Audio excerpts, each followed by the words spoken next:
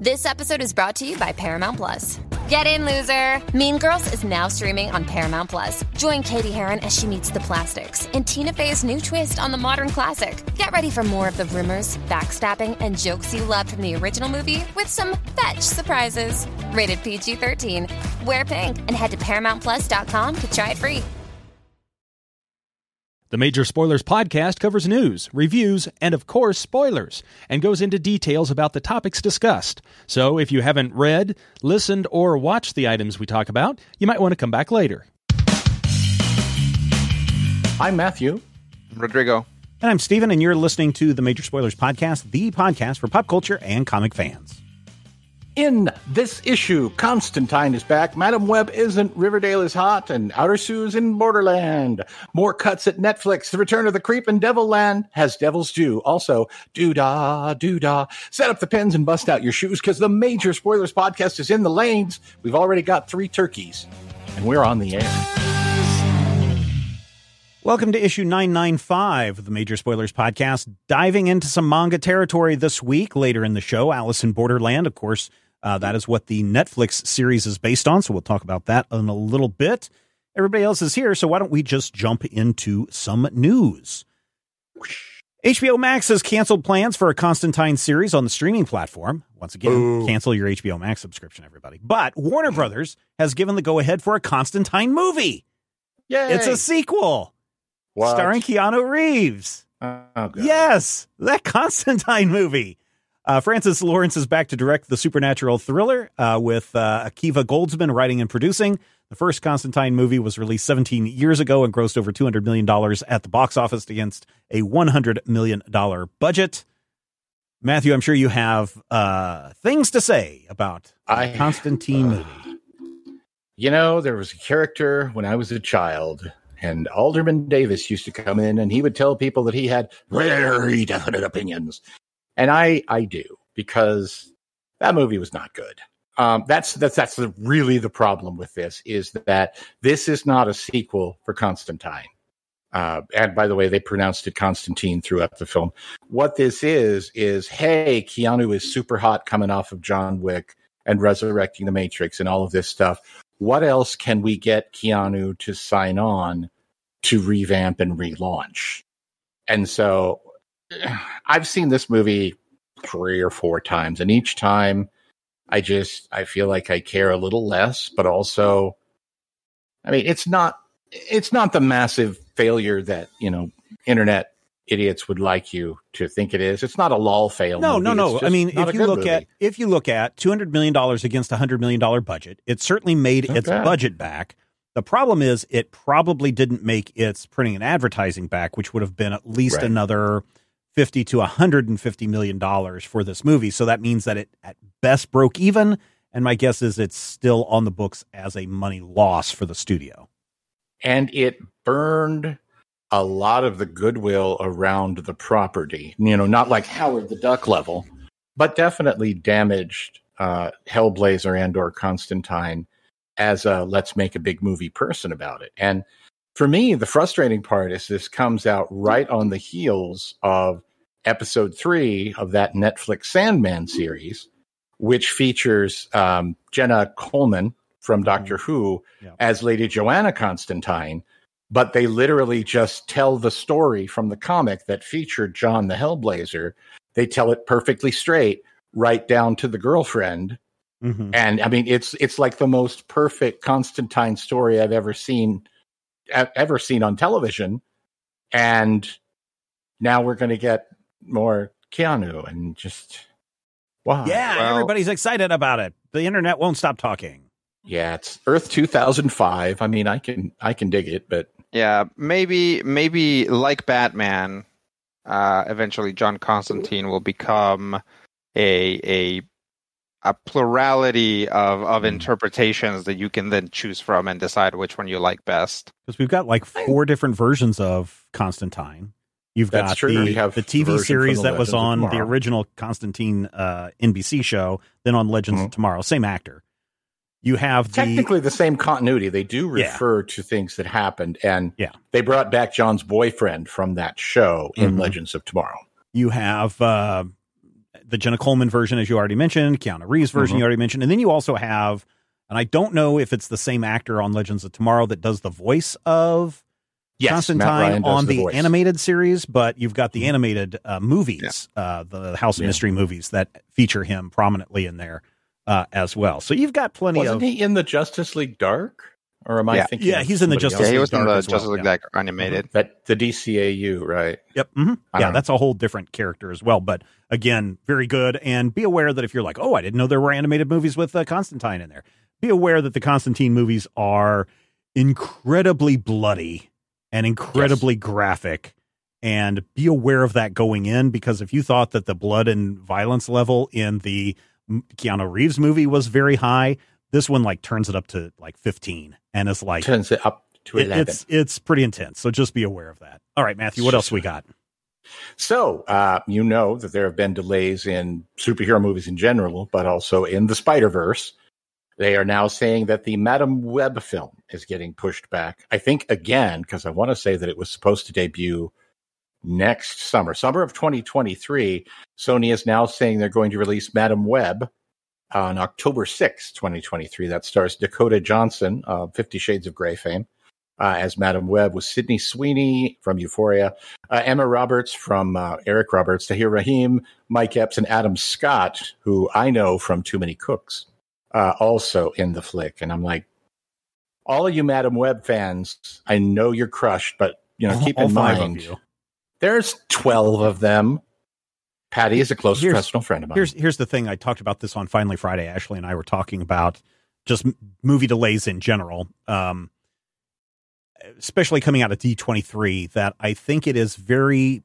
I understand why movie studios are coming out and saying, here's our movie lineups for the next 32 MCU movies, and here's the next 16 Star Wars things you can expect, and here's all the Shazams and the Black Adams and the Batmans that are coming down the pipe, and we've got all this coming. And they give specific years and months and days in some cases. And it's great because it gets fans really worked up. You mean I only have to wait until 2023 to see, this movie? And then 2023 rolls around and people are like, oh man, Madam Web is coming. And they're like, we're actually going to put that off until 2024. And then you do it one time and, fans are like, okay, well, COVID, I can understand that. But you do it multiple times. And I really think pre-announcing exact dates for your movies is bad PR. It's bad PR because it's going to backfire on you as a studio, to the point where we look at these Marvel MCU movies and people are going to go, yeah, those movies aren't coming out on those dates. No need to get excited about this. How about we just wait until the movie is actually in the theaters? And I think that backfires from a PR perspective. Oh, I totally agree. And I think that your big problem is that when it comes to a movie like this, it also, I think, hurts the production, because you've kind of locked yourself into a release date. And then you have like an Edgar Wright situation where somebody leaves Ant-Man, or something bad happens with, say, your Ezra Miller when they're, trying to be starring in your Flash movie. Real life is going to write your plot sometimes. So you're going to have, not even just, worldwide delays and breakdowns in all the systems that we've had in the last couple of years. You're just going to have points where we can't put this movie out right now because X strange thing happened, and it's too soon, or it's too late, or whatever is going on. Yeah, or it didn't test right with audiences or anything. I'm a big fan of, maybe tease it 6 to 8 months out once you've got it fully locked down, and then really hit the advertising the 3 months before, the 2 months before. And just leave it at that. But if it's like, here's the sizzle hype reel 6 years before the movie hits theaters, no one's going to give a care about it. You're going to have a 5-second blip on Twitter about it, and then people are going to forget about it until you say, oh, remember when we said it was coming out in 2025? We actually meant 2035. Right. So, now, do we know if she's playing the Cassandra Webb version or the Julia Carpenter version? Here's the thing. Nobody knows what the heck this movie is about.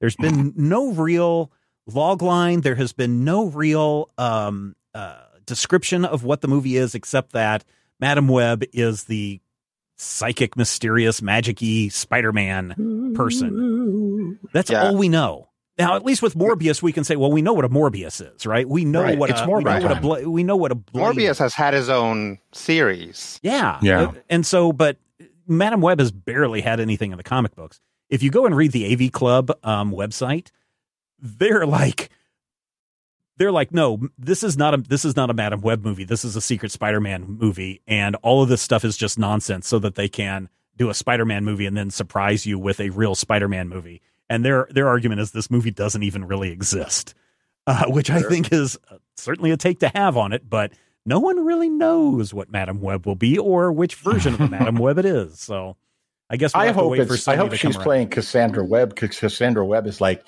85 years old and that's the one suffers that I from want myasthenia gravis and that's the one can't that I want move. too. Yeah, I want the one that's actually suspended in the spider webs and has her eyes blindfolded. Yeah, that woman. Rodrigo, let's continue on with the bad news. Constantine, Madam Web, now one more. All right. Finally, this week, Amazon has announced it will not renew Paper Girls for a second season on its streaming platform.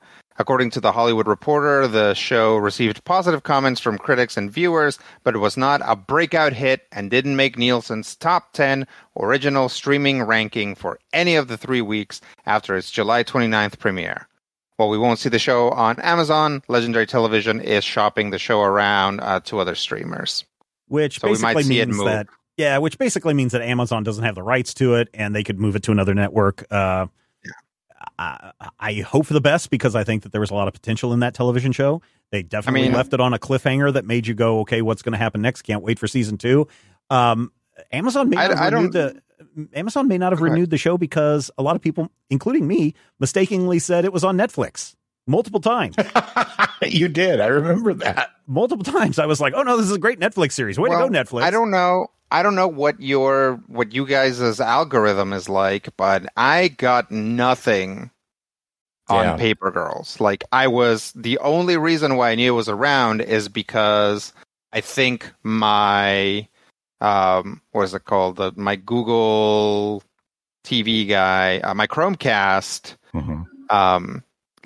had it up for a little bit, but I watch over-the-air TV, and I also spend a lot of time on YouTube, and I never saw anything about Paper Girls. I mean, they spent $1 billion on Rings of Power. How can they be expected to spend anything on advertising a show about girls?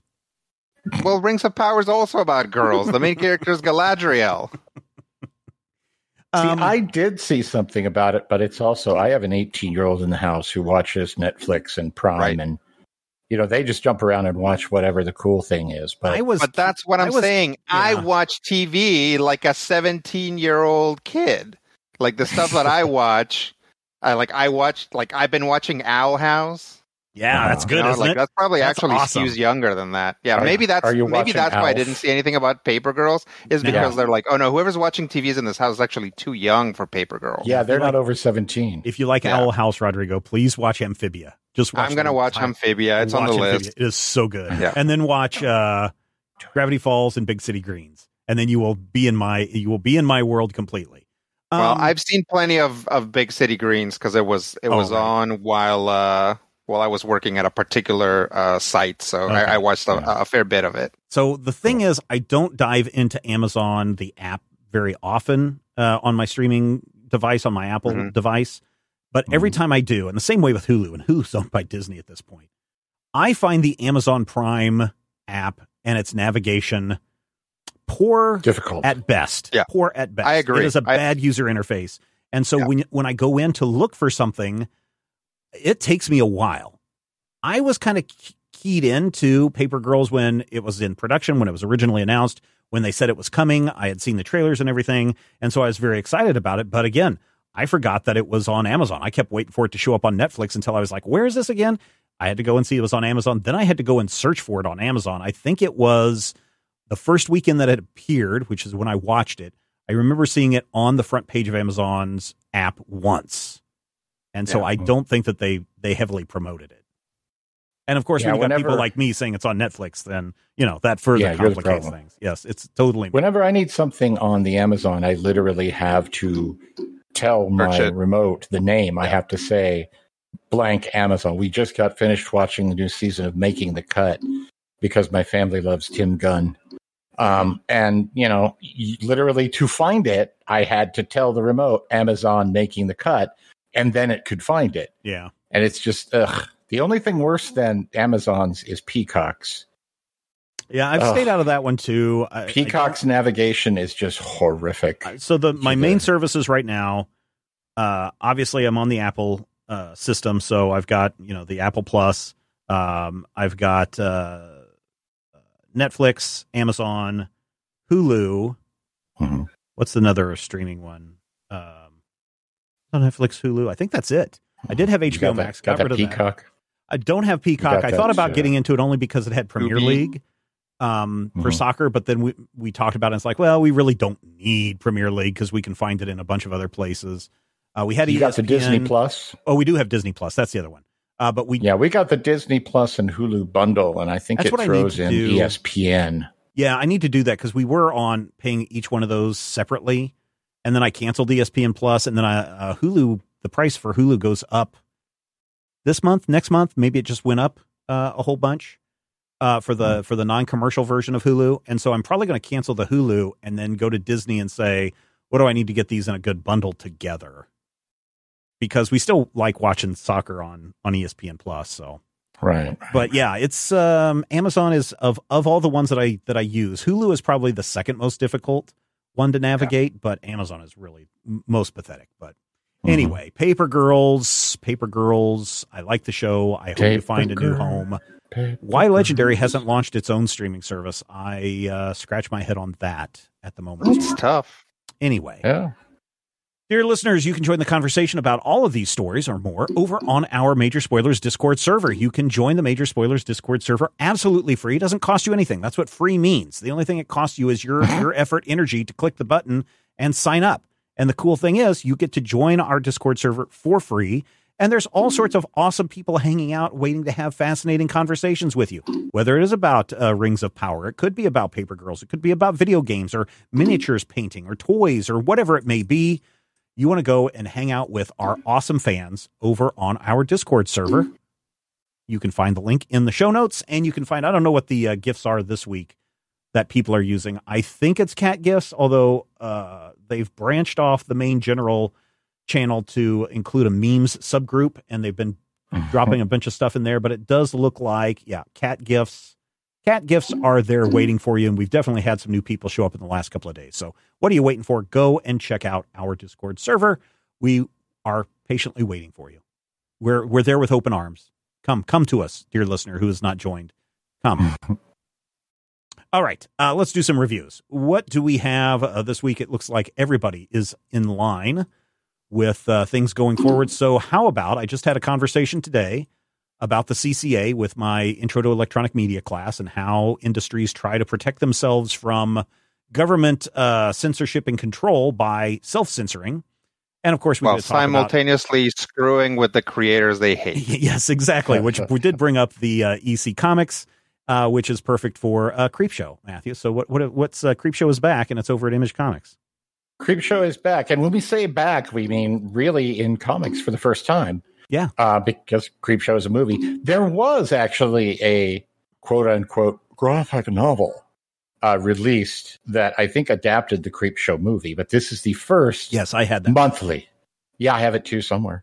The first monthly regular Creepshow comic. And so, here it is. Now, I want to preface this by saying, I'm a huge old school EC fan addict. I love the EC books. I wish I could afford more of them. They are among the things that I don't have the money to play. I would honestly say, Matthew, if you're wanting to get those, maybe you have some of these. I think I have the collections that IDW puts out are really good. They're really nice collections. Yeah. Is it IDW? I think it's IDW that puts those out. I may be thinking of Dark Horse that did the Eerie and the Creepies. Oh, maybe. But yeah, I love EC. And Graham Ingalls, who is one of the most grotesque artists of the 1950s, is one of my favorites. So I say all this as preface to let you know that I am A, not a squeamish dude, B, a fan of horror comics, and C, not necessarily somebody who looks and goes, that's too bloody, that's too gross, that's too weird.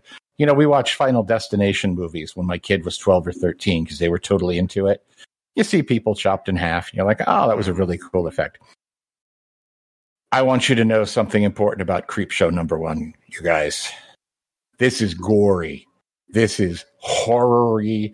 This is bleak black horror with some blood and some guts. And most importantly, unlike the old EC books, unlike Rod Serling's work, it does not have happy, endings where people learn a lesson and go on. This is horrific, and I kind of loved it. The two stories that we get, the first story is actually written and drawn by Chris Burnham. And Burnham's story is a story of Halloween. It's 3 kids who are out trick-or-treating, one very young boy and 2 slightly older boys who goad him into doing something stupid, which may or may not bring into play the evil ghost of one of the wicked neighbors. And it features not only, blood and gore and guts, it features a very graphic vomiting scene. It features eyes are popping out and some things in there that I'm just like, man, was that almost a yard too far? And then they get to the ending. And the ending of this first story, man, if I thought it was a yard too far, the ending just doubles down, throws all the money on the table, shoves the pot into the middle, and says they've called. And I was so mad that I was happy. I hated that I loved that story. It's a real Gary Blauman issue. And then we get to the second story, which is written by Paul Dini, a huge name in Stephen's life. He loves himself some Never Paul heard Dini. this guy. Who? Paul Dini. Paul Dini, he wrote I Dream of Dini. You remember? Okay. Owl Dinah? Oh, yeah. Okay, now I know who you're talking about, Rodrigo. Sure, thanks. Right. Sure. With art by John McCrae. Shut up. Okay, so here's the deal about this second one. The first one, I was like, boy, that was just a mean-spirited little poison pill, right? It also features a character dressed as Marty McFly for Halloween. So, I mean, this is just aimed directly at, this might as well be called Creepshow, Steven Schleicher of Kansas. I don't like scary stuff. Oh, no, you should. This is for you. It's for you. The second story is just called Shingo.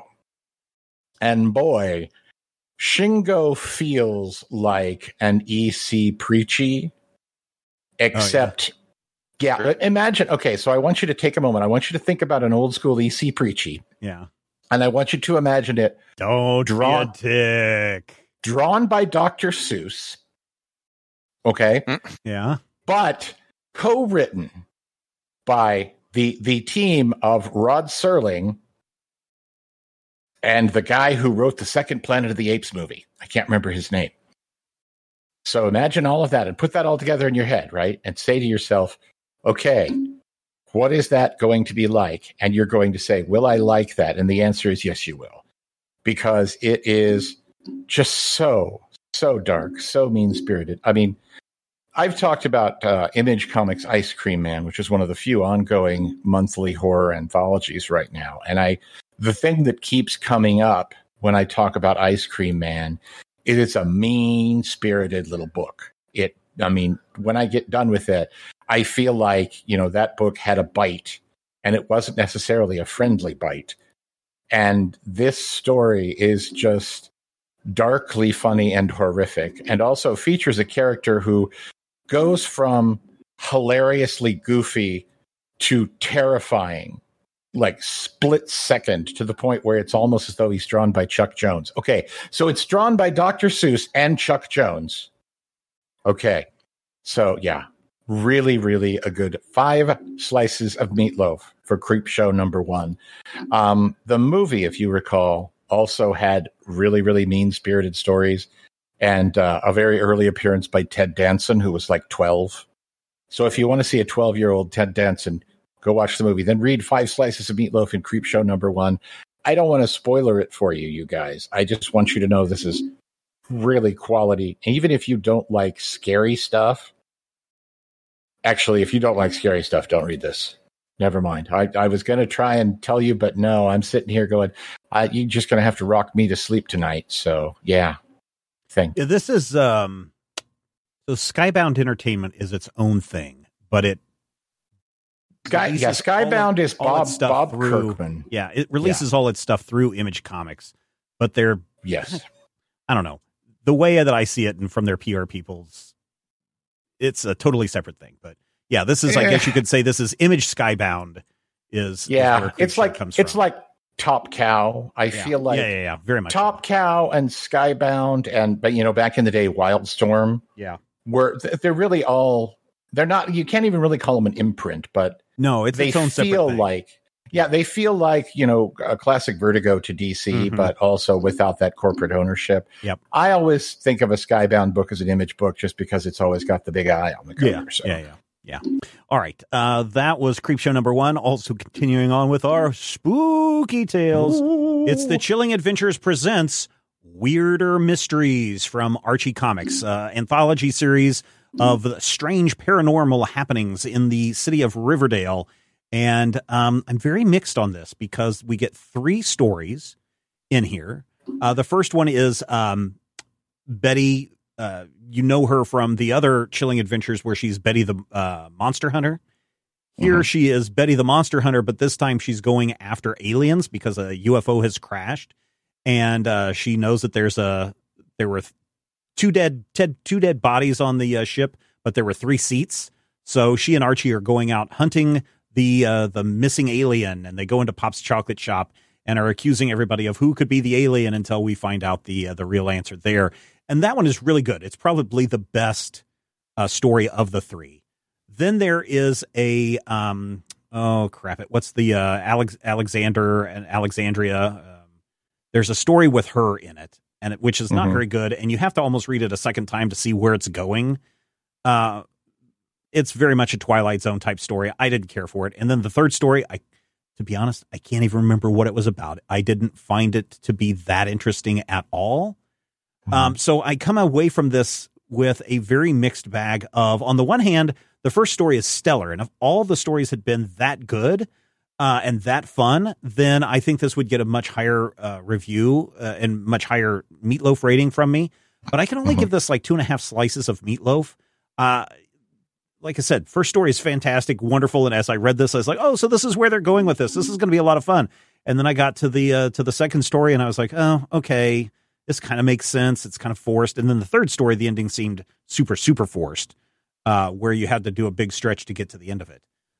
So take it for what it's worth. If you like the Chilling Adventures stuff, then this is definitely something to check out.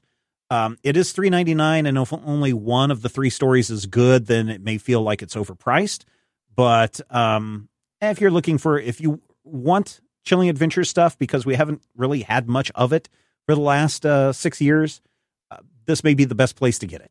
I wish I could say more great things about it, but unfortunately, I really can't. So I feel like 2.5 is probably being about as generous as I can with Chilling Adventures presents Weirder Mysteries. It is out this week from Archie Comics, which is, a little disappointing. I don't know. Rodrigo, you're jumping a couple of weeks ahead into October, something that Image Comics has been kind of hyping. We've got several sneak peeks of this on our website. It is Dark Ride number 1. Yeah, let's all do spooky comics today. Yeah, Dark Ride number 1 is also a Skybound book, but published by Image. It is the story of a park called Devilland. So imagine if people were super into horror stuff and there was a Disneyland for being scared. That's what Devilland is. A small death after all. Yeah. So, when you go to the fair and you go on the spooky haunted house ride or whatever, it's like that, but with 10 times the budget, right? The same way that Disneyland is actually carnival rides and dark rides and things like that, but it tends to look a lot better. So this is both the story of the creator of this place and also what is currently happening there. And what is happening is spooky, for you see, there was a murder. A murder? And when the murderer went to bury the person that was murdered, a voice came out from the grave and was like, "Hey, kid, you want to make a deal?" And then it's like, dun, dun, dun, cut to the present. And we're starting to see the effects of that deal. It's pretty interesting. The art by Andre Bresson, I don't know, is really good. If you've read Birthright, I think he's the guy that does that. This is interesting because it's like very current day modern stuff, but also there's kind of three things going on, right? You have normal looking people. You have sort of like scary demonic stuff that's in the background right now, but we've gotten some looks at it and it looks very cool. And also, because it's a theme park, there are like goofy looking like devil characters around, like mascot type stuff, you know, like you would have, like you would run into Goofy at Disneyland kind of stuff. Yeah. So the design on those is pretty good. It's cute. It's creepy. And of course, once you start seeing the creepy stuff happen more and more, it just like those same designs just get creepier, right? I really enjoyed it. I'm going to give it 4 slices of meatloaf. I'm looking forward to what comes next. When October rolls around and spooky stuff is all over the place, take some time to look at Dark Ride #1. I do like that this time of year, everybody is just like, hey, let's get our horror comics out. Yep. And you get earlier and earlier too, just like everything else, right? The moment like it's like September rolls around and it's like, the first leaf falls from the tree. It's like horror season's here, everybody. Get your horror comics out. Like pumpkin spice and Halloween. Yep. I mean, I love the season. It's my favorite time of the year. But I just get tickled where it's like everybody has a horror comic, which is good. But I wonder, should we have like horror comics all year round? I mean, we did have Archie Zombies, and I don't know, for Ice 6 Cream months Man now, Ice Cream Man. For the last 6 months or so, we've had DC versus vampires and DC versus zombies. Deceased and literally DC versus vampires as series. Well, presumably, most of these comics you hope are going to be monthlies, right? Mm-hmm. So all that's going on is they're getting kicked off in Halloween times to sort of ride that wave, and after that, presumably that should carry you at least through Christmas. Yeah. Right. Chilling Adventures is a one-shot. Creepshow, I think it's a 5-issue. It's been solicited as an ongoing, but I don't know if that means ongoing. And then Dark Ride is also a limited. Yeah, it's a limited. Yeah. So get it while you can. Also, you can get it in trades. Also, you can get these comics via our Amazon link over at in the show notes. It'll take you over to the Amazon website. We get a little back, and when I mean a little, I mean literally like pennies on the dollar. Anytime you make those purchases, but a little bit helps, and it all goes to making sure that this show continues week after week and month after month. And I do want to thank everyone who took the time to download and listen to this week's show and all the shows on the Major Spoilers Podcast Network. We don't have any new patrons this week, which is concerning because we did have several people cancel, but we do have a deal going on right now. When you sign up for a full year, so that's one of the things that you can do over at patreon.com/Major Spoilers. Instead of paying monthly, if you want to just pay a full year in advance, you can do that. And we've got an 8% discount, which is essentially paying for 11 months and getting a 1 month completely free. And with Drifters back and a bunch of other things that are going on over on our Patreon page, now's a perfect time to join up, especially at the producer level. A lot of our producers on the producer level sign up for the year in advance. And the new Torque t-shirts are in production right now. So this week is a perfect time for you to join us over at our Patreon page, patreon.com/Major Spoilers. And when you do sign up, we will give you a shout out right here in this part of the show. And we want you to join our growing community. So what are you waiting for? Become one of our superheroes at patreon.com/Major Spoilers. Boom, booty, boom, boom. Dun, dun, dun, dun. I don't know. So I'm going to put this right here as a little, hey, heads up, things that we're doing with some Patreon integration. Okay. If you are over at the Major Spoilers website, I'm going to attempt this week to put the Major Spoilers pre-show over on the majorspoilers.com website. that is, and I'll put this in quotes, supposed to unlock if you are already a patron, or if you decide that you want to sign up and become a patron, you can click on the button that says access this post via your Patreon page, pledge, whatever, and you're supposed to be able to access it. I've been having some difficulty with this, even though the plugin people are like, no, this is exactly how it's supposed to work. So we're going to try it this week and see if it actually works or not. We'll keep our fingers crossed. If it doesn't, hey, congratulations on hearing this for free before Steven takes it. No, it actually, you won't be able to hear it for free, but you'll be like, well, I keep clicking on this button and nothing is happening. Nothing That's happens. probably more the thing that will happen. Sure. Or I've already a patron and I'm clicking on this, but when I click on it, I don't see what I'm supposed to be seeing. So Right. That's the problem that we're having with it. But we're trying to get some tighter Patreon integration with the Major Spoilers website. So you're just not like, where's all this stuff at? What am I looking for? You'll be able to see, hey, the pre-show, blink. And the other thing that I could do if that doesn't work is I could just say, hey, if you would like to, pay $5 right now, or probably $1 right now to get access to this, click on it, get the pre-show. This week on the pre-show, we talked about a spooky show on HBO Max. We talked about a nice little Jon Favreau movie, and we talked Cyberpunk. What is it called? Cyberpunk 2077 Edge Runners. Yeah, Edge Runners. We talked a little bit about that in the pre-show this week. Movie film for theaters. Yep. Yeah, and also some other things. Also, what old people are incorporating into their diet these days. So there you go. That's true. Yeah, you can get all that when you become a patron over at patreon.com/Major Spoilers. And don't say we never gave you nothing. Also, I should point out, now that we're doing this right now, when you are a gold VIP member at the gold level or higher, I should say, every month I sit down with everyone and kind of tell you what's going on behind the scenes at Major Spoilers, talk about, kind of what we're doing, some of the game plans, some of the theory, philosophy, et cetera. And I also spend a lot of time answering questions from our patrons. The next VIP live chat happens this Saturday at 9 o'clock a.m. Central Time.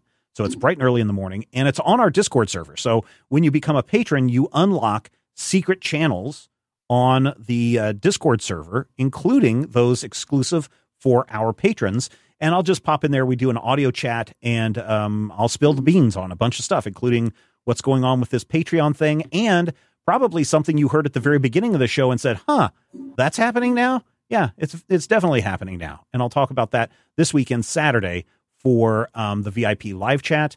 And then I guess one other promo plug, Friday this week, Ashley and I will be sitting down and doing a One Question Friday, where we're going into the Finally Friday Discord channel, and we are picking one question, and we're going to spend the entire Finally Friday talking about that. There have been a couple of questions submitted already, which are very good contenders, but we'd like to see a few more questions show up there so that we have a nice plethora of questions to choose from. So get over there, ask a really good question, and that may be the topic for this week's Finally Friday, which is on our Twitch channel, twitch.tv/Major Spoilers. That show happens live 4:30 p.m. Central Time. So a lot of things going on besides just the Major Spoilers podcast. And that's why we say, if you enjoy this show or all the shows in the Major Spoilers podcast network, because we certainly got a lot of them. So anyway, there you go. Good times. Things are really moving. Things are really moving and hustling. I'm more busy now than ever before. We just launched our, just in time for Halloween, Rodrigo, we launched our Dunwich Horror audio book reading from Dr. Bradley Will, which has been going very, very well. Apparently it is the number one audio book podcast in like Brazil or something like that. Yeah. So it's just like, oh, that's pretty crazy. But that's a lot of fun. That should conclude on Halloween. So we kind of timed that out just right. So you can listen to the whole thing on Halloween. You can listen to the whole thing on Halloween, or you can listen to Brad and I talk about H.P. Lovecraft on Halloween as well, because we're going to do a special wrap-up episode on the Dunwich Horror. So you can go find that on Apple Podcasts or wherever we post shows, which is everywhere. Okay, let's talk Alice in Borderland Volume 1. We are diving back into the manga world as distributed by Viz Media, so we're looking at the digital version of this. Mm-hmm. This is a story about three kind of, I don't want to say they're slackers, and I don't want to say they're losers, but they are certainly kids that have gone adrift in life and are struggling to kind of figure out what they want to do, who they want to be, and certainly living up to or not living up to the standards put upon them by their elders and sometimes their other family members that are younger than them. And one night, what is his name? Ryoho? Ryoho. Arisu is also what they call him a lot of times. Yeah. He's like, man. Arisu is his name. His last name is Ryohei. Arisu says, man, I just wish that we could go live in a world where we could do whatever the heck we want. And some fireworks go off, and the next thing they know, they are in a parallel world or what appears to be a parallel world. And it feels like all their dreams have come true. Only problem is this is a world that is not populated by anybody. It's basically what happens if everybody were to disappear for 10 years. What would Tokyo look like, or what would Japan look like?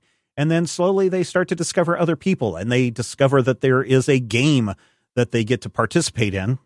I guess get to participate in is part of the horror of this book series. But if you don't play the game right, you're going to die. If you do play the game right, you get a little reprieve, and you may also get a playing card. And a little spoiler alert for those of you who have not read ahead or have not watched the Netflix series. Supposedly, if you collect all the cards in the deck, that's how you get home.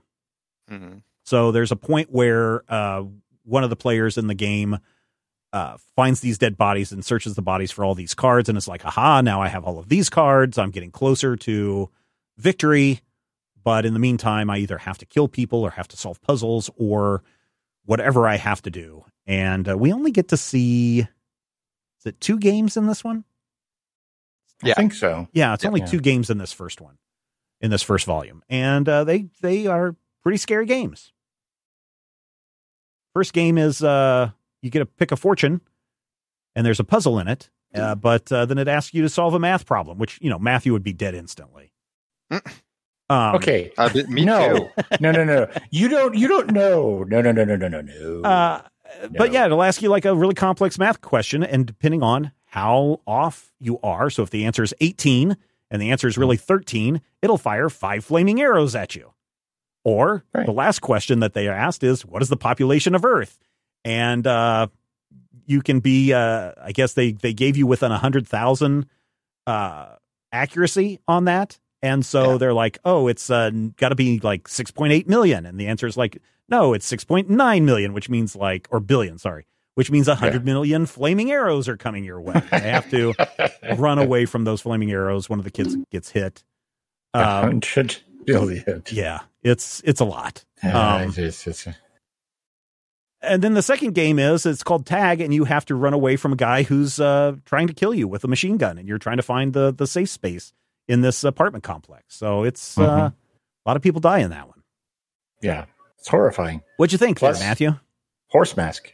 Yeah, Horse Mask, yes. Every time Horse Mask showed up, all I could see was Will Wheaton watching hockey. I can't remember if in the TV series, if it's a rubber horse mask or if it's more like a beheaded creature with a horse's head. No, it's not a creature with a horse's head, because just like in this one, the person that is shooting everybody, he's also playing the game, but his game is to kill everybody before the time runs out. Everybody else has to get to the safe zone before time runs out. So they're actually playing against one another in that. And that's how it played out in the TV series. But I couldn't remember if it was like a bloody horse's head or if it was just like one of those dopey target heads that you get for Halloween. Right. But that one is very intense action in that game. I had always heard this referred to kind of in the same breath as Battle Royale. Yes, so and it's really, so. It's really not tonally. I mean, I can definitely see the point of, oh yes, these are young teenagers and they might die. I definitely see the point, and I definitely see the parallels to this, and the other parallel that I keep hearing was Squid Game. Yes. So I can definitely see that, but I also feel like this is kind of its own beast, and it's really interesting. It's really weird to me that the characters are like right around 18, and one of them actually is a bartender, which I think means he's over 18. I don't know. But yeah, it doesn't necessarily feel like, And of course, I haven't read Battle Royale. I've seen the Battle Royale movie where it's like 27-year-old girls playing 16-year-old girls killing each other.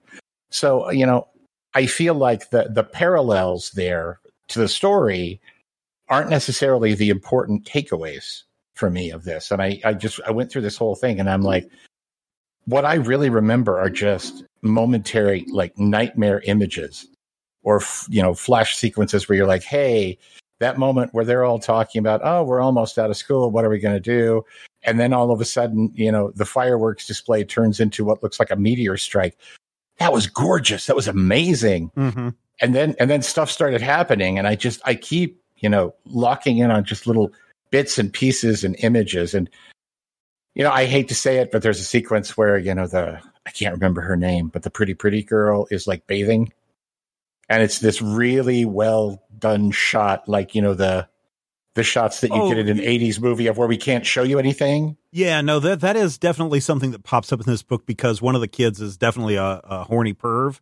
And so there's a lot of horny perv stuff that goes on. So you see some very risque imagery at times in this book. Always have to have the horny little weirdo in these kind of stories. And Chota takes that role here. But I also feel like even that, it doesn't necessarily feel like we're dealing with the regular list of characters, because sometimes you'll get in there and here's our designated hero character, here's our designated stoic tough guy, here's our designated weird little creep, and this doesn't necessarily feel like that. To me, it felt more nuanced and more like impactful on kind of a tonal, you're going to be creeped out way.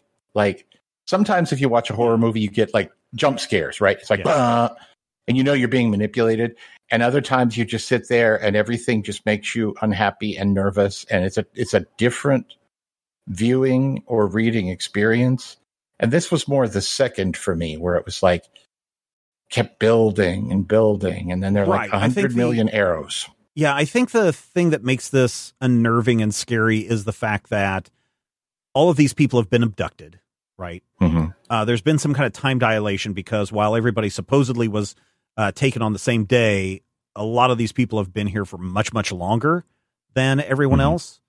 And then this idea that these games that you're supposed to play look innocent, but can be super, super deadly at a moment's notice if you don't pay attention. And so I can see where, and as I read this, I was like, oh yeah, I can see where people can compare this to Squid Game because, granted, Squid Game came much after this. Squid Game is Korean. This is Japanese.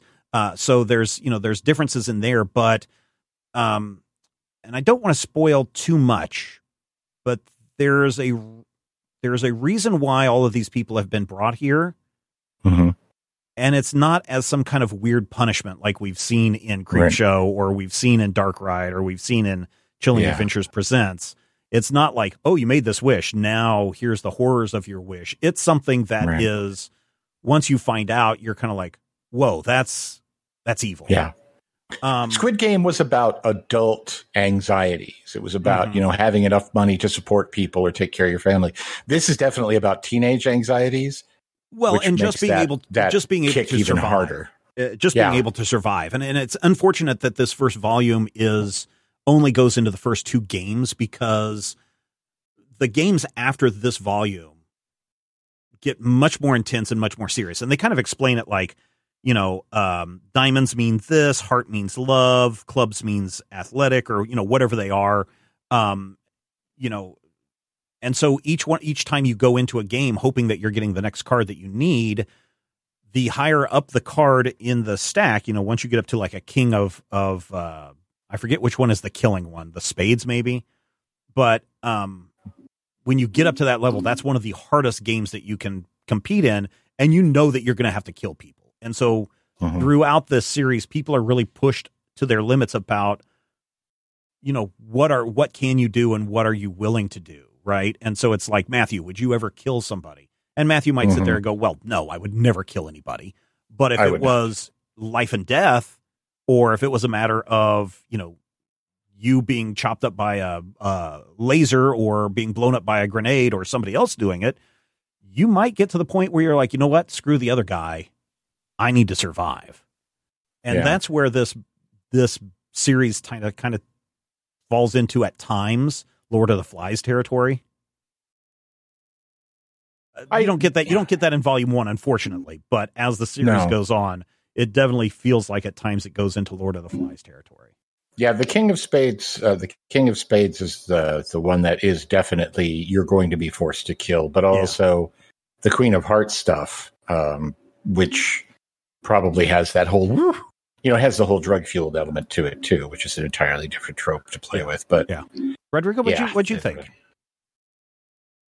Thought it was okay. I had a little trouble getting in on the characters. Yeah.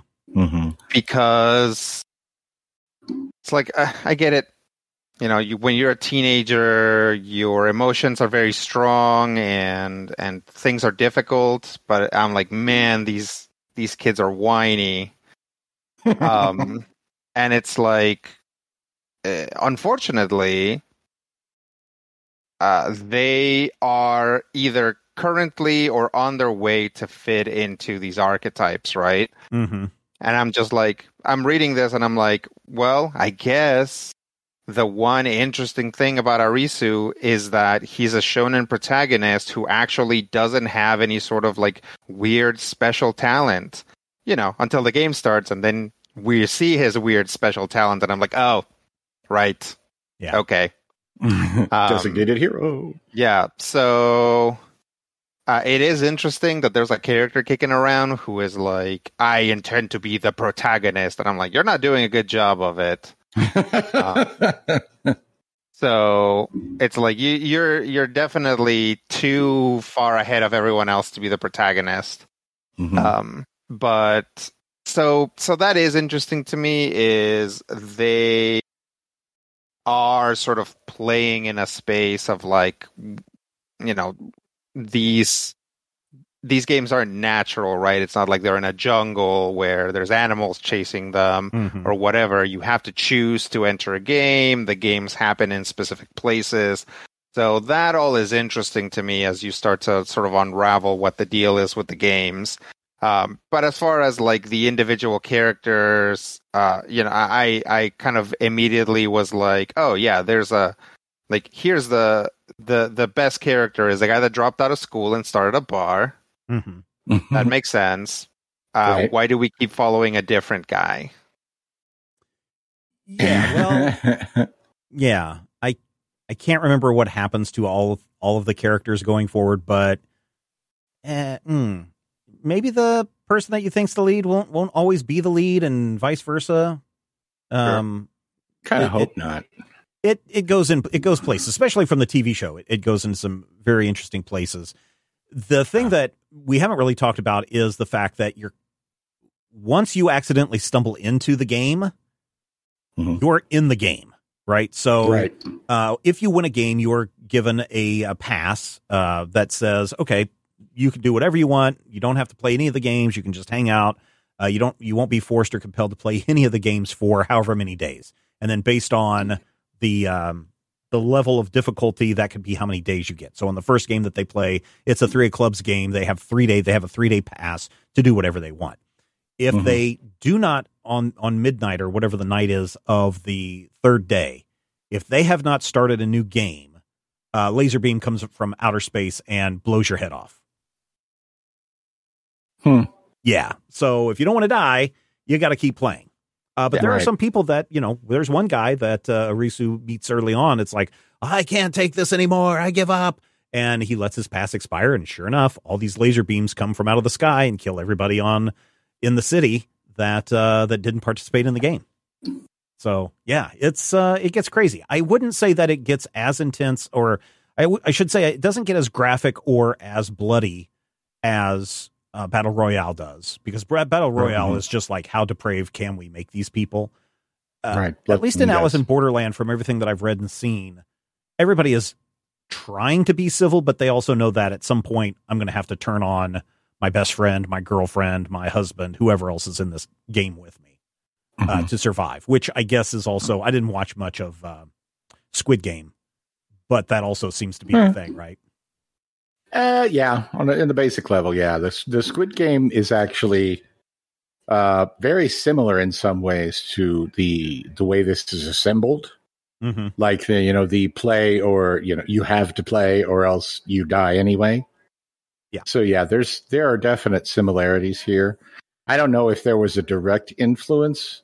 I kind of feel like there may be something else out in the atmosphere, whether it be Battle Royale or something that even influenced that may be seeping into all of these works. You know what I mean? I mean, there's Saw, right? True. I mean, but I mean, It's it's not the same thing, but there are at the crux of this is, you are forced to make hard decisions, right? Yeah. And so that's something that, for example, if you've watched The Hunger Games, which people have compared to Battle Royale, it's something that is really not part of it. I mean, it is to a certain degree. There are some gambles that pay off or don't pay off. Right. But at least in the movie, because I haven't read the book. So this is actually, again, something that's more like Saw, or more like, just a story where, if you remove the fact that the characters are moving around and playing these games, it's like you have two options. You can either die or kill someone else, right? Yeah. So that stuff's been around for a while, right? It's from everything from creepypasta to The Button. Mm-hmm. Oh yeah, The Button's a really good example. That is an excellent example. The story came out in 60 something. Mm-hmm. I think it's at least that old. Yeah, so I'm looking here. Battle Royale, of course, came out in 2000 in the manga form. Saw came out in 2004. According to the director of Squid Game, Battle Royale certainly had an influence on the TV show. So there's that. So yeah, I think people look at, The Button is, I think, a fascinating story. Not as fascinating a movie, although the movie's fine. It's not going to, it obviously didn't win any awards. Right. But I think we look at Battle Royale and people are like, holy crap, this is, what happens when you force people to do these things. And of course, then you see Saw and you're like, oh, look what happens when you force people to do these things. I think that all of those things do kind of build up to Alice in Borderland, which came out in 2010. So this is 13 years old from the original publication. Right. And I don't know. I think there is something, I don't want to say morbidly fascinating, but there is something fascinating about forcing people to make life or death decisions and seeing which way they go. Yeah, I feel like morbidly fascinating is exactly the right phrasing. Yeah, there's,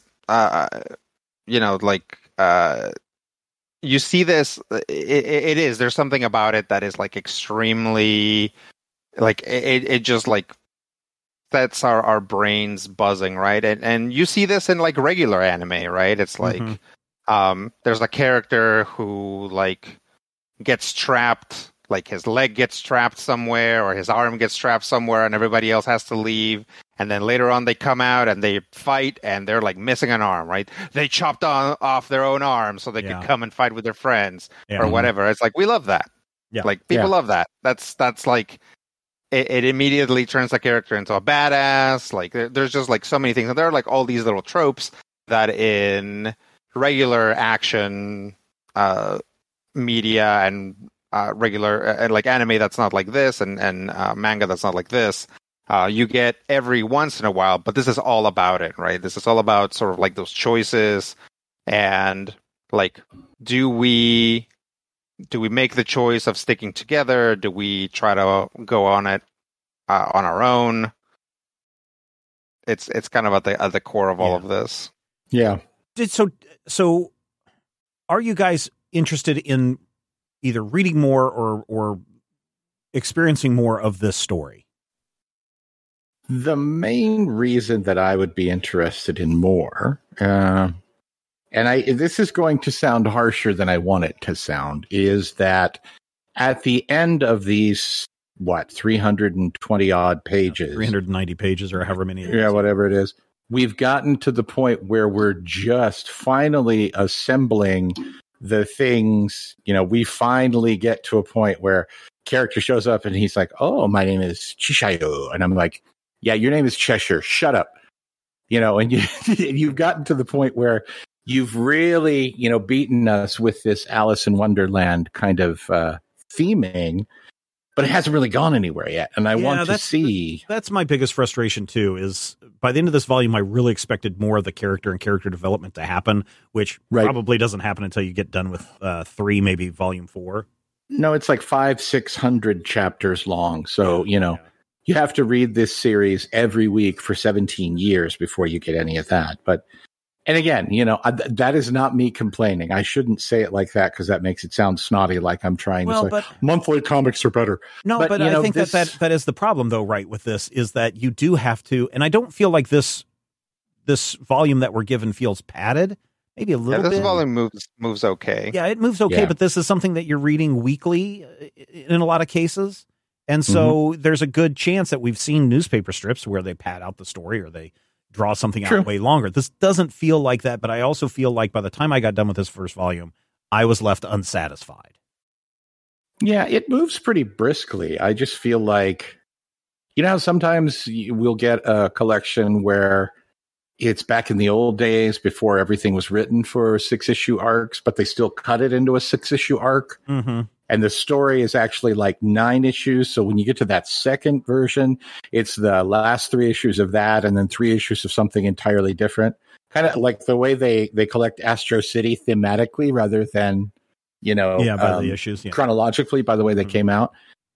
And that does come into play. And I feel like in the case of this volume specifically, I feel like it moves pretty quickly, and it moves so quickly that it feels like I'm reading a collection of what feels like the first 3 issues of a 6-issue arc. Mm-hmm, mm-hmm. And again, 350 odd pages, gorgeous pages. I mean, very, very, very nice art. I'm enjoying the art. I was not super excited about the art, mainly because here's a character that is drawn very highly detailed, and here's a character that looks like a squiggly. I'm not a big fan of mixing that with their characters. I understand why they do it. But the other thing that really is frustrating to me, especially reading this in a digital format, is same problem that we've had with My Hero Academia, where their splash page actually takes up a page and a half of a 2-page spread. And so if you're reading this digitally and you're reading it 1 page at a time, you're like, okay, here's something happening. And then you turn the page, the digital page, and it's like, oh, here's the other part of the image that actually gives the context of what's going on. I find that frustrating, and I'm not a big fan of that. I'm not a big fan of that. And that's a collection problem that sometimes people did not think about these things before they actually. Yeah. Rodrigo, what about you? Is this something that you are interested in exploring more of? I mean, I wouldn't be upset if we read more, but it's, I'm not super interested. Like I said, I had trouble getting into the characters. Like I don't necessarily want to follow these characters and their adventures. So, if you've read ahead, so if they all immediately die and we get a bunch of new characters, I'd be okay. No, there are some characters that I will say that you are expecting to live and survive that don't. Sure. So I don't want to spoil too much. What I was going to suggest is that you guys go and check out the first season of the Netflix show, because essentially the first 2 episodes are this volume. And I think it's 10 episodes. I want to say 8 to 10 episodes on Netflix. And so you go way deep into the story, and you get to meet the different factions, and you get to meet the broader mystery of what's going on in this. And my wife and I, she didn't like watching it. She doesn't like stuff that becomes overly gross at times. Mm-hmm. And there are a couple of times in this where obviously there's people that are losing an arm or a leg or a body or, a city block. Yeah. And she didn't care for that, but she, she sat there and watched it. Season 2 is supposed to come out in December of this year. So I feel like this is about the closest we've been able to do in the last 3 years to actually nailing a release date with a comic book trade that we're doing. Yay, we got it right. And we're still 3 months early. So I enjoyed the Netflix series. Obviously, it's an import from Japan, but I enjoyed that a lot. And I think if people are interested in our discussion of it, I might suggest going and watching the Netflix series before you read the manga, although it's almost a direct adaptation. Only because this first volume feels like you're missing so much, and that you want more. And at $19.99, I can't say, go buy the first 10 volumes at $190 so that you can experience what is in the first season of the show and see better, tighter character integrations than what we see in the manga. This is $20. Yeah, a single volume is $20 on the Viz site, $19.99. Mm. Yeah, so it's 300 pages. I mean, that's something to keep in mind. Sure. So you don't pay for pacing. You pay for no. And that is the one thing. Of art, basically. I forgot how long this first volume was, and I opened it up on Sunday. It's like, crap, 390 pages. And then an hour later, I'm like, wait, did I just do 390 pages? Because a lot of it is reactions, actions, that kind of stuff. Yeah, I had that same thing, except that was today, and I was like, oh no. So bottom line for you guys, buy it, skip it, borrow it, Matthew?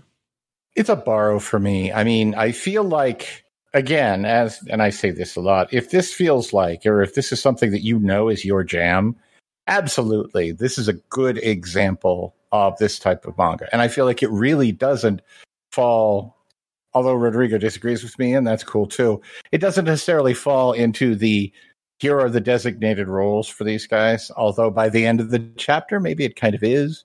And, we do, by the end of the chapter that we're reading here, meet the character whose name is Rabbit, and I'm like, oh, is she wearing white? Mm-hmm. So, if you want to see who shows up and ends up being the Queen of Hearts, definitely it's a borrow for me. And then once you've read this and you feel like, can I commit to $20 a collection? It would definitely be worth picking up. This guy's really interesting as a creator. Yeah. Rodrigo, final thoughts? Yeah, definitely a borrow from me. No, don't borrow it from me because I'm not buying it. But yeah, it's interesting. The art is good.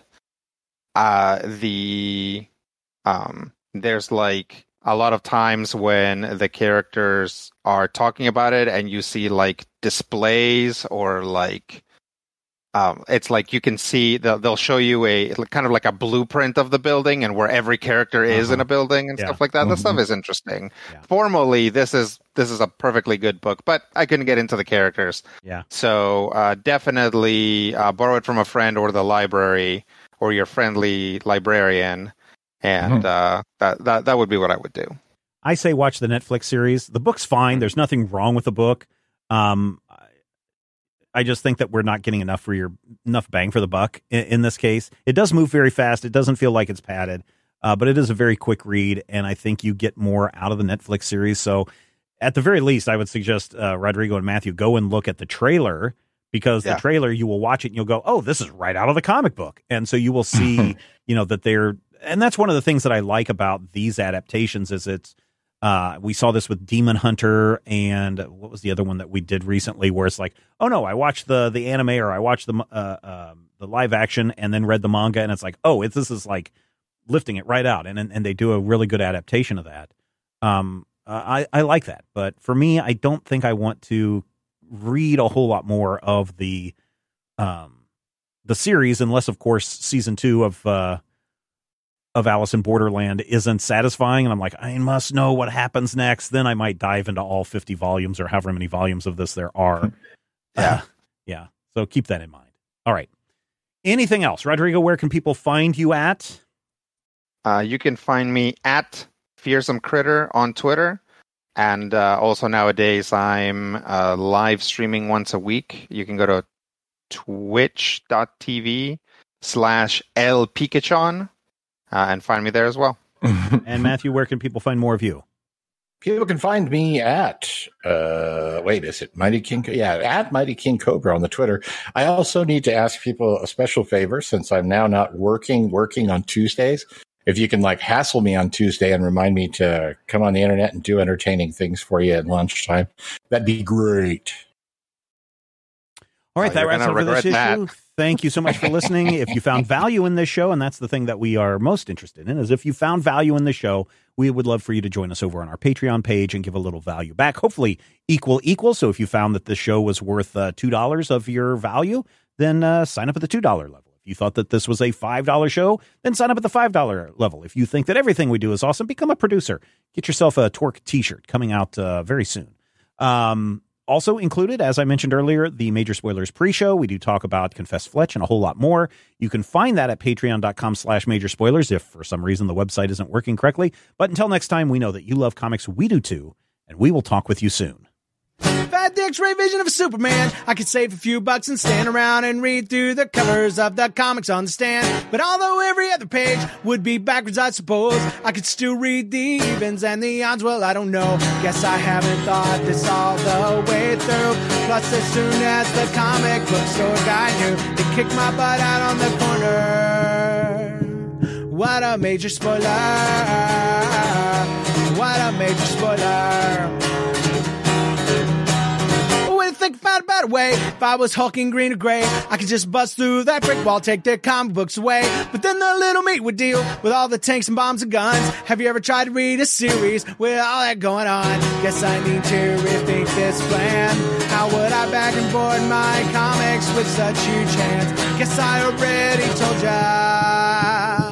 What a major spoiler. What a major spoiler. Yeah. What a major spoiler. What a major spoiler.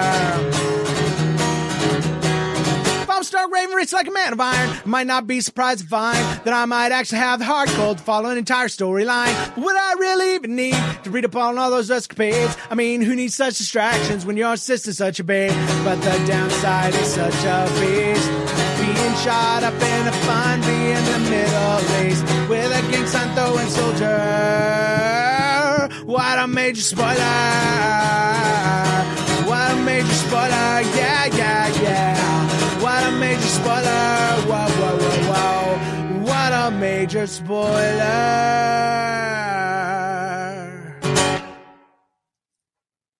This podcast is copyright 2022 by Major Spoilers Entertainment, LLC.